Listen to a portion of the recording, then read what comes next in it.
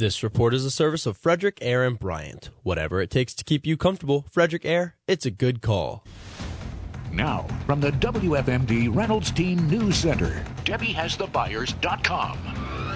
This is WFMD News. 2 suspects involved in a homicide were among the 5 people indicted on Friday by the Frederick County Grand Jury. The panel charged 38-year-old Reuben Williams and 37-year-old Aaron Davis with first and second-degree murder, armed robbery, assault, and theft for the December 31st stabbing of 41-year-old Mary Alice Seward. Both defendants are from Union Bridge.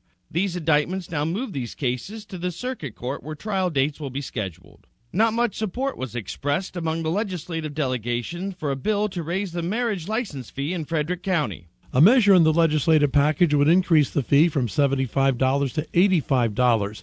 $5 of that fee goes to the state, another $5 goes to the county, and the remainder goes to a nonprofit that supports victims of domestic violence. Locally, that would be Hartley House. The local legislative delegation discussed this bill last Friday. If it passes, it would make Frederick County's marriage license fee the highest in the state, tied with Baltimore City. State Senator Karen Lewis Young is not too happy with that. I certainly think this is a very noble and necessary cause. However, I have a real problem, like some of my other colleagues, with having the highest fee in the state. The delegation is expected to vote on this bill on Friday. Kevin McManus, WFMD News.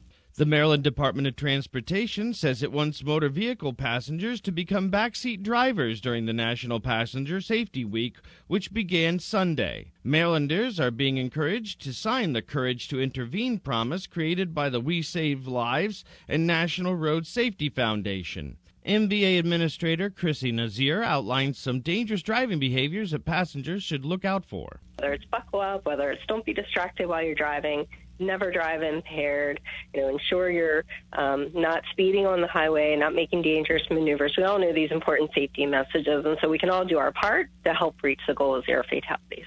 Nazir said that there are many ways that passengers can help drivers avoid fatalities in motor vehicle crashes, but one thing in particular has a tendency to save lives. Buckling up, it just takes a few seconds, and so certainly the number one thing we ask everybody to do when they're in that vehicle, regardless what seating position you're in, it doesn't matter if you're a passenger or a driver, that seatbelt is going to be your best protection if there does happen to be a crash.